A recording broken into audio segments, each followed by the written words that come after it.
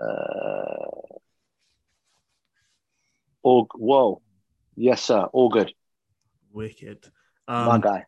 good to meet you, bro. Good to meet you, man. It's been I know it's been a long time coming. We're trying to organize this, but it's good to meet you, man. Pleasure's all mine, man. Like, do you know what I mean? Obviously, could we got a connection through the label, but at the same time, just like you, I've heard good things about you. Do you know what I'm saying? So it's Yeah, always nice to yeah. finally kind of be like, okay, let me see, let me meet, let's break bread. Do you know what I'm saying? So, No, yeah, 100%, bro. And nah, obviously, nice to meet you, bro. no, thank you, man. And obviously, your music, as it has for millions of people, has spoken to me for years already. So Mm. it's a pleasure to do this. But before we start, how are you? How are you doing? How are you feeling right now? Do you know what, man? I'm good. I feel like with the with the way the music has kind of come about, the way in which the book that I more recently have kind of finished, which is like dropping a week after the album on October 6th. I just feel like it's kind of everything's all roads are leading to the same thing. It's like the 22 and the meaning of the album and the symbolism of the importance of connection and healing people through music, but then also through the book of being able to, especially as a man, to be able to speak my truth and be vulnerable and show that there's power in vulnerability and talk on depression, talk on mental health, show behind the scenes of stuff rather than some of the old kind of cliched like man up and you know what I mean, just like stick in there. They're all most of the male suicide rate has gone through the roof, and we're seeing it because of that mentality of those kind of terminology for dealing with things. So I just think that it's all roads aligning for us to have better discussions about things and also music to hit and connect and you feel it, you know what I mean, rather than just gassing it up. So yeah. 100%, man. No, 100%. And you mentioned there 22, obviously the name of the new album. We're in 2022. It's been 22 years since, your break basically. Yeah. What emotions, what associations come to you when you hear the number 22? I mean, that journey feels like only yesterday when I released my first album, Born to Do It. So I feel like there's a feeling in my heart of like, wow, time really does fly when you're having fun. But then only when I kind of unpack it and see what the things I've done in between that time, I'm like, whoa, there's big chunks of life that have gone on that sometimes we're going so fast that we kind of forget that was like through a few years living in a different country or Mm. this time that I was over in America doing like releasing the first album after the first album was released here. So 22 me, it's like it shows me that I guess as a grander thing is a career. Like to know 22 years in this, we're releasing another studio album. That's career, not this like you popped off at the Yeah, start and you know what I mean no one yeah, heard of yeah, you after that. yeah, yeah. That's big. And then obviously the symbolism also is like if you're into angel numbers and numerology, 22 is a very powerful symbolic number of foundation of also recognizing of being of service and using a platform, which I now realize actually is a journeyman who has learned a few things along the way that this platform I've got now to speak to people and help them, like use it rather than just like previously throwing it away because you just want to still talk about like popping bottles in the club. It's like, come on, man, like there's got to be more. Don't get me wrong. It's not, I've had a good No, few no, tunes where I talk about that, but 100. there's got to be more to the thing. You know what I mean? 100%, bro. It's balance. What is it that sort of started you into this spirituality and the journey? What does something provoke you, or was it just something you've always naturally gravitated towards? Do you know what? Like, I mean, we're all spirit underneath Uh, the shell, right? So All there's energy. that part of when are you gonna like lean in and kind of see that actually your body, mind, and soul is all intrinsically connected as one. And I feel like when you're asking questions like, why am I doing this? What is the purpose of being here? Uh, really, those two ones have been kind of really set a lot of questions out there into the ether of where it is. If you're willing to then lean in and start looking for answers, you start to get quite profound like teachings that actually you're not the only person asking that question. And then you see that actually there's a lot more to life than just the five sensory being able to get through life, get to certain points, tick it off, get to adulthood, have your period of time working, have a marriage and children, become old and that's your like. Nah, there's got to be more to this. It's mad that you say that though, because you're typically not someone that has lived a stereotypical life, as it were. Yeah. You know what I mean? Like you wrote those songs when you were 16, and then you were so young when it happened for you. How are you able to? I mean, I'm guessing it's just perception and just watching people live and experiencing life. But how are you able to even understand that journey? Because it's not one. You've been on a completely different path to most people. No, real talk. I think having it's almost like the 0 to 100 thing that kind of happened of growing up a very normal quote unquote life up until the age of maybe 16, living in my council flat with my mom and like, just working class family, doing that whole thing. And then when the album went, it was 0 to 100. Like all of a sudden, like you're number one all around the world. Like I'm doing 3 nights at Wembley Arena. I'm traveling to America. I'm meeting people who I've got posters on my wall of Destiny's Child and Mariah Carey. And next thing they're coming to your shows. So you're just like, whoa, like talk about juxtaposition. But I have to say that even though some of the parallels are kind of like different in terms of how grand some of the things are experienced, I think that the same questions kind of apply underneath the hood of you start asking questions as to, okay, is it defining myself by a number now? Is it if I have a number one, I've made it, or how many records I sell, I've made it. And I questioned all these things that weren't landing. Like my second album, Slicker Than Average, ended up selling 3.8 million albums after Born to Do It, which was 7. Yeah. And in my head, I was thinking 3.8 million albums. This is unbelievable, bro. Like, I mean, even today, like talk about 3.8 million albums. No one's doing those numbers today. They're not dealing with them things, yeah. But bro, the record label at the time were like on like, wow, this is like, it's not that we projected it to do 10 and 3.8, you're on a decline. And I somehow took that on board as like, this was a failure. And that's a good example of how the nonsensical stuff happens early doors. Then you define everything by the numbers. And I've just tried to unpack that. And now I realize that actually it's about doing the thing that I always loved, making the music and actually speaking my truth and do the right thing and the right thing shall follow. And I think that was kind of why we're in a different place. So spirituality, as you said, it's something that's innately inside of you, but it becomes more apparent and more important when you start to live a bit of life. And then you start to say, okay, there has to be more to this.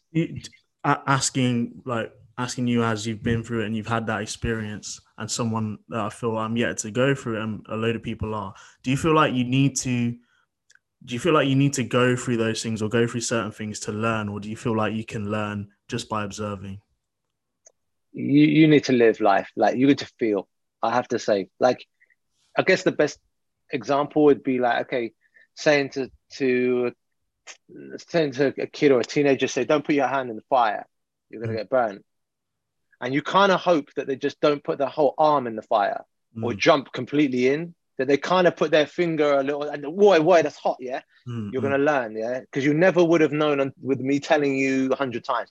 So you can't kind of cloud anyone in protection all the way through their life. You have to feel life is going to do that anyway. It doesn't matter even if you try to do that.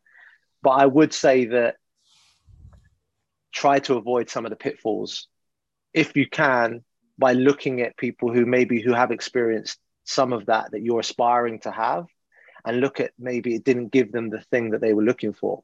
And I think if you're savvy with it, you can get some advice from that, but you have to lean in. You can't preach to anyone who doesn't want to hear. You lead a horse to water, you can't make it drink. Yeah. So, and how many times people told me things and I didn't listen. So you hope you catch it. Like I said, don't don't jump in the fire fully, man. Like it's good. That's going to be crazy, that one. 100%, bro. No, I appreciate that, man. I've listened to the album, it's an incredible album. And yeah, it's a huge record. And for me, it feels like you said, it is a journey. You summed it up when we just started. It is a journey. And that sounds cliche, but you start with a track called Teardrops, and, the opening or the chorus within that it's quite heavy. It's teardrops running down your face. I wish I never said it to you. Now we're standing in the pouring rain, and now I got to go see it through. So you start off, it's quite heavy, and we'll go through it. We'll go through the album a bit later on, but then you start with that, and then you have these. But when you actually open it, you're opening with the rewind era and the vocals, and you're throwing all the way back straight away, and then you go into this heavy tone, and then you have these big collabs, and you have the Galantis track, and you have Emanike and But then you break it into the R&B a little bit, and you have Nipper, and the G Love track is my favorite, by the way. But we'll talk about that. That's my Appreciate. favorite. I know you're not supposed to have favorites, but for me, that was my favorite one. Love, I appreciate you, brother. And then Money Long as well, and then obviously then you go into the club sounds, and you know that was a big part of your career as well, and it still is to a certain extent with Duval and Back to Basics. And then you end it all with like two slower, more melodic things, and the last one being Maybe as well, right? So yeah, it does feel like that journey. It does feel like a full circle, and I guess it mirrors not only a musical career but also your life. totally. You know what? Just you talking about those songs like that. One, it just gave me the feelings again. Like I was living the tunes again. Seriously, I was like teardrops because I even leaning into it. Like I wasn't like saying I got get some the A's and the Artful Dodger kind of rewind fit. It was like we're gonna throw a garage vibe on this. Yeah. And I liked the melody. I was working with Mike Brainchild, who's the main producer on most of the album, and a girl called Negin, who's an incredible songwriter. And we were working on the song. But the weird thing is that when we finished the song on a slightly different garage melody, I woke up in the morning, and my alarm clock is John B. They Don't Know. So like I'm hearing that 24/7, right? Like 3 years it's been ringing off my head like every morning. Mad, right? That's mad. So I hear that. Dun, dun, dun, dun, dun, dun, dun, dun, dun, dun, dun. I'm hearing the thing. I'm thinking, and I started singing like teardrops running down your face, and I wish I had said it to you. And I was like, this thing fits nice. So like, I get on the phone to Mike, and I'm like, he's having his haircut, and he's like, "Yo, bro, what's up?" I said, "Bro, listen to this. Just keep having your haircut. I can hear the buzzing in the background. He's having a fade, right?" And I'm like, I'm singing him down the phone with the instrumental of They Don't Know. This teardrops melody, and he was like, bro, all I heard was bro, and I knew when I got a bro from him, I knew that. Yeah. He's like, he's telling his barber, like he said, listen, I got to come back. I said, no, ain't that deep, bro. Like, no, you said like I got to come back. So I don't know if he was mid fade or what he was doing, but he went to the studio and we literally cut the vocals that night. Mad. And then it became teardrops. But I kind of wanted the R&B feel throughout all the tunes as a thread. But if I listened to the first album to do it, Rewind for the garage sensibilities, Fill Me In was a hybrid of the two. But then we had Walking Away, which was more of a mainstream sort of pop record. But then we had like the R&B Follow Me and You Know What, Booty Man. So to have that kind of sentiment in this album, that's what makes me excited, because I'm like, I hope I listen to what people would have been saying to me for years. Oh, give me the R&B thing, give me the thing. So when you see G Love, my guy. Like G Love is for me is Juicy, Big Papa. It's them tunes that would go in there, but have Nipper on it. It's like, what? So Nipper's on that kind of wave. Yeah, man. Right. Like, yeah, I mean, just on that. So when it came, obviously the video was sleek as fuck. Excuse my language, but it was sick. The track was amazing. Where did you find Nipper? Bro, we had this beautiful sliding doors. It was going to be sliding doors moment at a Blast show. Yeah. He's playing over in Camden. I was performing, and I'd heard of Nipper. I'd loved the Situations tune that he had, and I was kind of just like I loved his sort of swag. I loved it was kind of like hood R&B, and the videos were always a bit like that too. But I was like, this is cool. This is so hip hop, but it's so R&B, sweet melodies. It's like the 90s, isn't it? He's got 90s about him, hasn't he? Yeah. So 90s. So we kind of had this moment where we actually met for the first time, and we exchanged numbers, and then the next thing you know, we got in the studio, and he came with tunes, and it was kind of like, I was like, wow, these tunes sound wicked. And I said, can I play you this little hook that I've done on this tune? And it was the beat of G Love with that hook there. And I wasn't sure if he was going to be fully about it, because I was just like, it has got that Big Papa kind of swag to it. It's like Nate Dogg kind of flow back in the day kind of thing. Yeah. And he was like, bro, what's this one? And I was like, he got the memo, he understood. And then he started patterning the verse. And then we did the tune together. So I was so nice that he could lean into something that was maybe out of his R&B world of what he's doing right now. And also for me to lean into Nipper. And we both kind of found each other in the middle. And I felt like the fact that you're feeling that one means that we nailed it. You know what I'm saying? 100%. And you took him on tour with you as well, right? Yes. You took him on tour. That was, I mean, first of all, how was that experience? You know, obviously you're basically handing a baton to a certain extent to a younger, you know, R&B generation, but also what off the back of that as well, I wanted to ask about, you know, you would have traveled a lot throughout your 22 years doing this. What have been some of your most memorable places and experiences you've been to? Wow.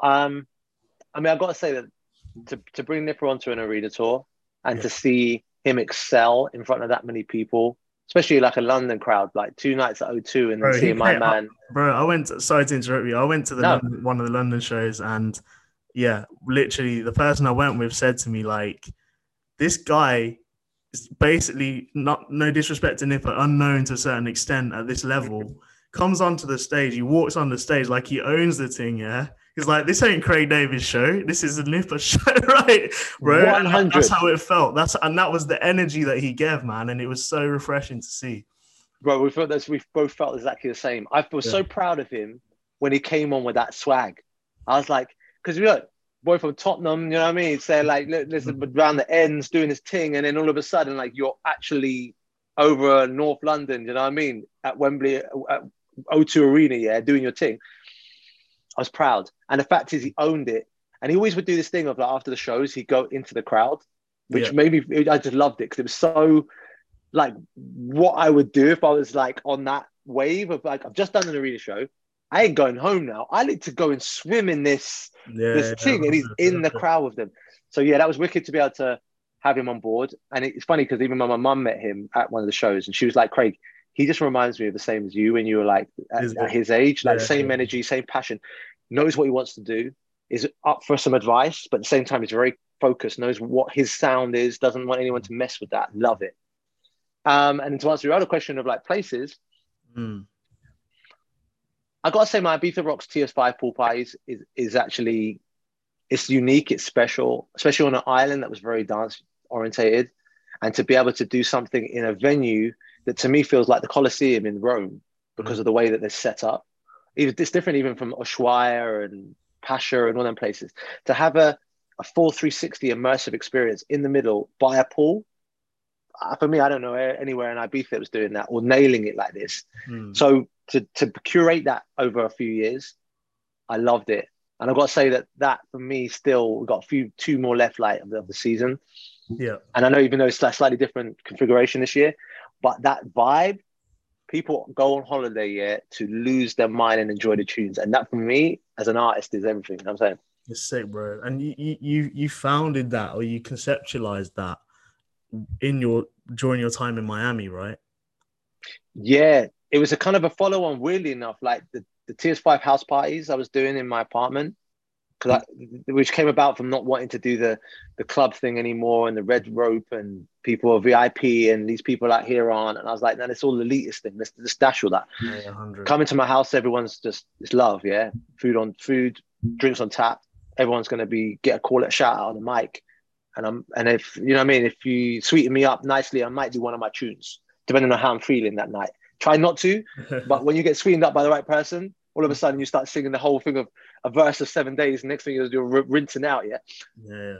So that was the premise of that. But weirdly, it was actually when I started off making mixtapes as a kid in Southampton, or my Technics 1210s, selling them at the barbers. That's really what TS5 is. It's my vinyl DJ who didn't get the chance to do it for the early period of his career, went to Miami, threw a house party, got the feeling again, and then next thing brought it to the UK, a couple of shows in Hackney, early doors, people loved it. And the next thing you know, we're doing residencies. It always feels like people return to their roots when they're on their spiritual journey, right? Their spiritual path. Totally.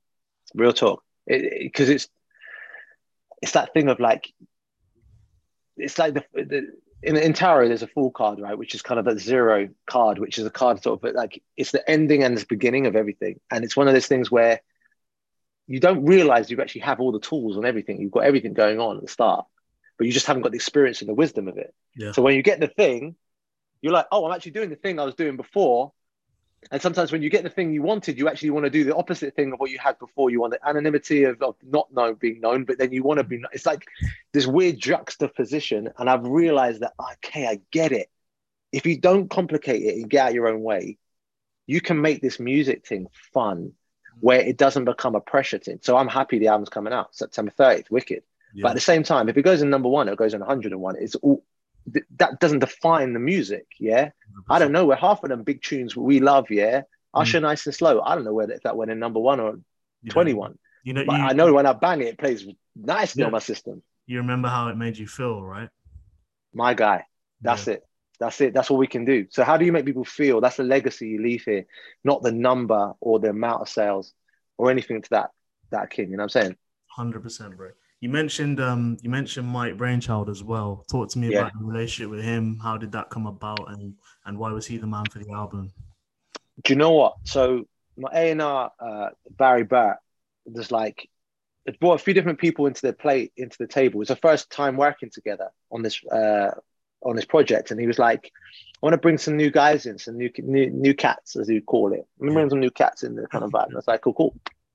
So he brought a few people, and it kind of we tested the whole where the land lied, and it was okay with some few guys, and it was vibe. But this Mike Brainchild guy, I was like, bro, like he understood the assignment. Like he understood the R&B that I grew up listening to. So if we talk Usher, Nice and Slow, or if he wanted to throw in some Tank, Maybe I Deserve, or Brandy, Full Moon, or you want to do some Tyrese, How You Gonna Act, like that. Classic R&B tunes. But at the same time, had the sensibility to be like, we don't have to make it always throwback. It can just have the same approach with the R&B stacked harmonies, the melodies. We can do a bridge, a middle eight.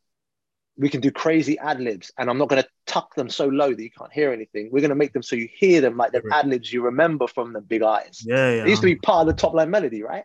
Yeah. So once we connected, I was just like, bro. And then next thing you know, we just started to form this relationship, and he's just a really good friend now. And he, like I said, he's got majority of the album because he's just mad talented. And I hope people recognize him as like the Rodney Jerkins of the UK right now. Amazing, man. Amazing. Yeah, and he's done well on it. The other track, obviously one of the singles he released last year, it's actually almost a year ago, which is crazy, was it was Who You Are with Emanike. How did that record come about? But that one was actually like, so Digital Farm Animals. I mean, I got so much time for him anyway. And we were in the studio doing it. His real name's Nick. So we were in the studio together. And he was just off the back of that Don't Play Games with Anne-Marie, Don't Play. Yeah. So he was just, and he's always at all the KSI tunes, period. The Really Love and everything. Yeah. So I'm in with Emanike. We'd had a relationship from stuff that he'd done with Change My Love on one of the albums. A couple cuts that never actually became songs. Really Love, he was involved in too. So we've always had this songwriting thing, but never actually like having his vocals on a record. So he came in, we were singing the song down. He does this crazy melody of like Who You Are. The guy has a dip to get to the next session. He's gone. I'm in the studio like, whoa, does this guy even realize what he just left? I left a piece of gold and he's dipped it. I had to get on the phone and say, Uzo, like, bro, like what have you done? What have you left me with here? And then he tried to pattern me with like, oh, whoever's going to cut the vocal, just, you know what I mean? Make sure they hit them. I said, what? Who? Pattern the vocal? I said, there's no one else patterning the vocal except you, my man. He said, no, I just came in to write the song. And I said, okay, it would be an honor if you could have your vocal on this, because I can't see anyone else being able to sing it the way you've sung it. And that, for me, it's a feeling, as we said earlier, right?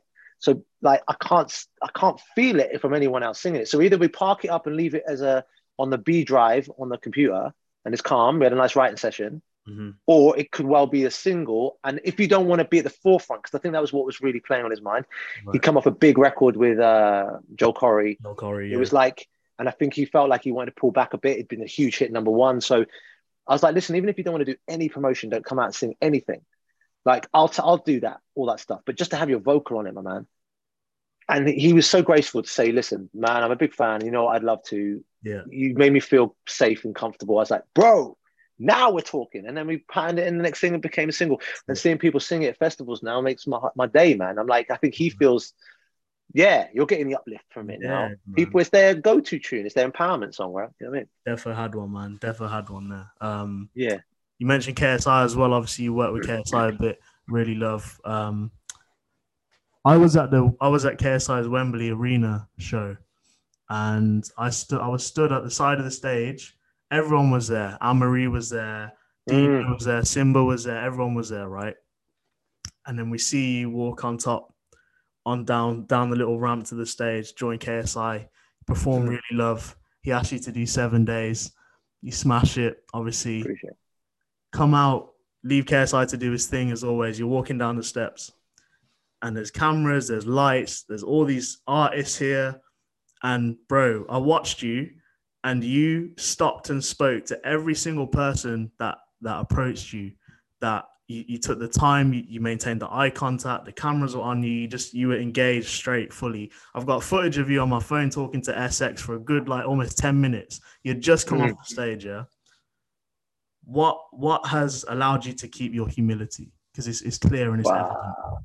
I mean, that's big that you just for you clocking it. Like, I mean, I love that you can see it from that position. Do you know what, bro? Like, I just don't buy into the BS of like that you become something different because you get this privilege of being able to go on stage and perform. I'm like, we are all human beings, and for me, the most biggest disrespect is when I can't engage someone and look at them in their eye and actually have a conversation with them. And that fleeting thing where you're kind of you're reducing someone to a means to an end. So it's like, I'm just going to say a quick little something and I'm over here, or I wasn't even really fully listening to what you're saying anyway. I just parred you a little bit and walked off. So I'd rather take time, do you know what I mean, and actually engage you as another human being, because it makes me feel like I'm being seen, you're being seen, and we move, you know what I'm saying? So I just feel that's always been something that I take a lot of pride in, do you know what I'm saying? Like, everyone's a human being, and let's not get too gassed with this whole thing. You know what I mean? You could be top of your game, but that doesn't mean you ain't got time to stop and speak to someone, you know what I mean? Or at least show them the eye contact. It's that worst one when someone takes a hand, yeah, and they're not even looking in your eye, bro. They're over. You're just like, bro, what are we doing here? Yeah, 100. But but it's just life, you know, and some people gauge it and some people don't. But it's nice that you were able to see it from your position. I mean, I appreciate it, man. Was there a time, just to briefly touch, was there a time where you felt you did get lost in it? Do you know what's funny? Because I never think I ever got lost in the seeing people and giving them time. But what I did get lost in is, I think you call it, quote unquote, a people pleaser. So what would happen is I'd overtly do that. So it became like, bro, like, I get it that you want to speak to people, bro, but like, you now taking like, okay, for example, I would do an album signing, and I know someone's going to come up with a story and an anecdote and tell me about how they heard the album for the first time and the whole thing, and they brought out maybe 5 other albums that they want signed, and it's just the whole experience, yeah, and they're excited and they're queued up. So I give them the same time that they give. I can't give them a 30-second thing. But then when the guys at the door are saying like, well, the shop's shut now and there's a queue outside, and we can't let anyone in, and they're looking at me like it's my fault, yeah? So then I'm kind of like, well, okay, I'm a bit torn now. So then, okay, we're going to have to take a table and go outside then, innit? And just finish the thing, yeah? And when I look back in hindsight, there was a way that I could still have given enough time to everyone. But rather than giving 15 minutes to every person coming through, and you've got 1,000 people to get through, right, and you've only got a 3-hour window, that's where I had to realize that there has to be a fine line between how much you can still get the same thing of being seen, but don't become a people pleaser where it only impacts yourself. So that's why I think one of the things I've learned in my life, and I talk about it in the book, What's Your Vibe, about that. And just quickly as well, talk about the book, man. What was it? Is this your first book? I think it's your first book, right? Yeah, it's my first book. And to be honest, I've been asked about doing a biography for many, many years. And I always kind of decline, because I feel that there's someone else who could do an unlicensed one who knows more about my career than I do. And they'll come with the legit stuff like, oh, you were there on this date and that's what you said. You wouldn't know, innit? Yeah. Yeah, just let the man go out and do the thing. Like, they're going to pattern it properly. But for me, I was like, if I could do a book that has some stories that people can relate to, some bits underneath the hood of how I was feeling. There's a moment where I talk about walking out at Good Morning America, and it's like supposed to be the best moment ever, and things go a little bit left for me. And getting into stuff that people are like, oh, I didn't know that. I thought he was smiling through the cameras on that, but what was he feeling? And I think if that could help people to say, listen, he's having these experiences that maybe you can relate to in a slightly different way, and to bring it up to date. It's not like just a story thing of back in the day. Right. It brings you up to date halfway through the book to where it's like real time now, and how I'm feeling about life and where we can move. And again, you have to be really careful, I think, with like having people lean in. That's why I say the quote is tuning into your best life. You have to tune in, but on your own accord. Not because I'm telling you have to preach into you that you have to do anything. Yeah. I don't know. Who am I to say? I don't know anything. I'm just like, got some stories and I've had some experiences. And if they relate to you, then we're working here. And if it doesn't, that's calm too. And I think that's what I'd like to get from the book. Amazing, man. I'm excited to read it. Obviously excited for the album to drop. What would you say that people, I know we spoke about it in depth, but what would you say people could expect from 22? Do you know what, bro? I would love for them to, if this means anything to anyone who was there the first time round, when you have your little Sony Walkman or whatever Walkman it was with the bass boost button on, yeah, and your headphones on, walking down the road, just gassed in your own world. If we could fast forward 22 years and you put this album on and you get lost in a world that's magical, creative, inspired, you feel like your worries are gone for an hour, then my work is done here. So it's a feeling thing, not a thinking thing. I don't even want to gas it, because sometimes you gas something so much that when people press play, they're like, bro, he gassed this like it was, man was giving us Thriller. Like, you know what I mean? I just want it to be like, hear the tunes and hopefully you feel the same way I felt when I came out of the studio and played it in my car on my way home. And if that gives it, then we're good here. You know what I'm saying? Amazing, bro. I normally end on 2 questions. And it's funny you mentioned Thriller, because I think I know the answer to the first one already, which is, what was your first piece of music you remember purchasing? If I'm not mistaken, I think it was Human Nature. Yes, my man. Yeah. You're so right. I actually said in one other interview, man said like Terence Trent D'Arby, The Hardline According to, yeah, proper mashed up the whole thing, yeah, because that was in my mum's record collection, yeah, and it was, I didn't have any money to buy anything, yeah. So Michael Jackson, Human Nature, all day, every day, my man. That's the one. Yeah, 100. Second and final thing, it's a difficult one. Stage or studio? Oi. Wow. Do you know what? I'd say studio, just only because I know that there's that feeling of no one in this, unless you're in this room, knows what's cooking here. It's like you put something in the oven and you're just like, oh my God, when people taste this thing, you know what I mean? So you get that without knowing if they're going to like it or not like it. You know what I'm saying? So I'd say studio just tips it. Amazing, bro. I really appreciate your time. Was there anything else you wanted to get across, or are we all good? Do you know what, bro? Just to say thank you, man. I think it's lovely having this rapport. Do you know what I mean? Outside of the work that you do so well at a label, working your heart out for the YouTube and making sure that's why you're at that level. But your passion of having your own podcast and doing your own thing, that I love, because you do it. You've got this real great sense of knowing the music intrinsically, but also bringing out stuff that's different from what you experienced. Bring that stuff from me differently than just maybe just patting him with the same questions. You know what I mean? So love it, bro. Proper. Bro, appreciate that a lot, man. Means a lot, bro. Nah, serious love. My guy. Great. Sanjay. Yes, Craig. All good, man. I think that's good. Guy. I think we're good. It's love. Okay, I've got a ledge. Thank you. I got this patterned, yeah. I'm gonna just press done. I don't want to mash up the whole thing. For sure. Okay. Stop recording. I'll send that. I'll Dropbox over